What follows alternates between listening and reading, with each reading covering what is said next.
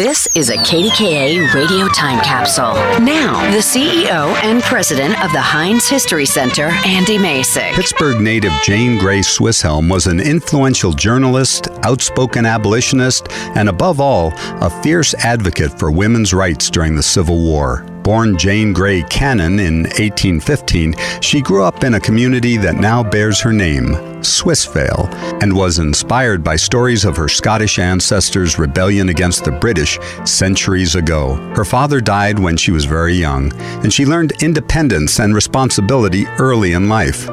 She married James Swisshelm at age 21 and moved to Louisville, Kentucky, where she saw firsthand the plight of slaves in the South. Shocked at what she saw, Swisshelm returned to Pittsburgh and began to write stories and poems for Neil's Saturday Gazette, the Dollar newspaper, and the Spirit of Liberty under the pen name Jenny Deans. Outspoken and defiant, Swisshelm believed that no American should be deprived of their right to liberty, regardless of skin color or gender. She took particular issue with personal property ownership, a power which was by law transferred to a woman's husband upon marriage. Against her husband's wishes, Swisshelm launched a campaign to fight for women's rights to own property.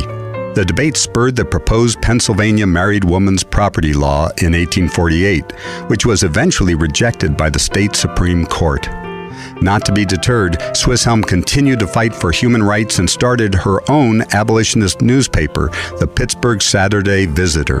Her work led to a position as the first regular female correspondent for the New York Tribune. In 1863, at the height of the Civil War, Swisshelm served as a nurse for wounded soldiers in Washington, D.C. After the war, she spent her remaining years as a freelance reporter and a public speaker on behalf of women's rights. 3 years after her death in 1887, the Pennsylvania state legislature finally passed the law Swisshelm had championed: the right for married women to own property.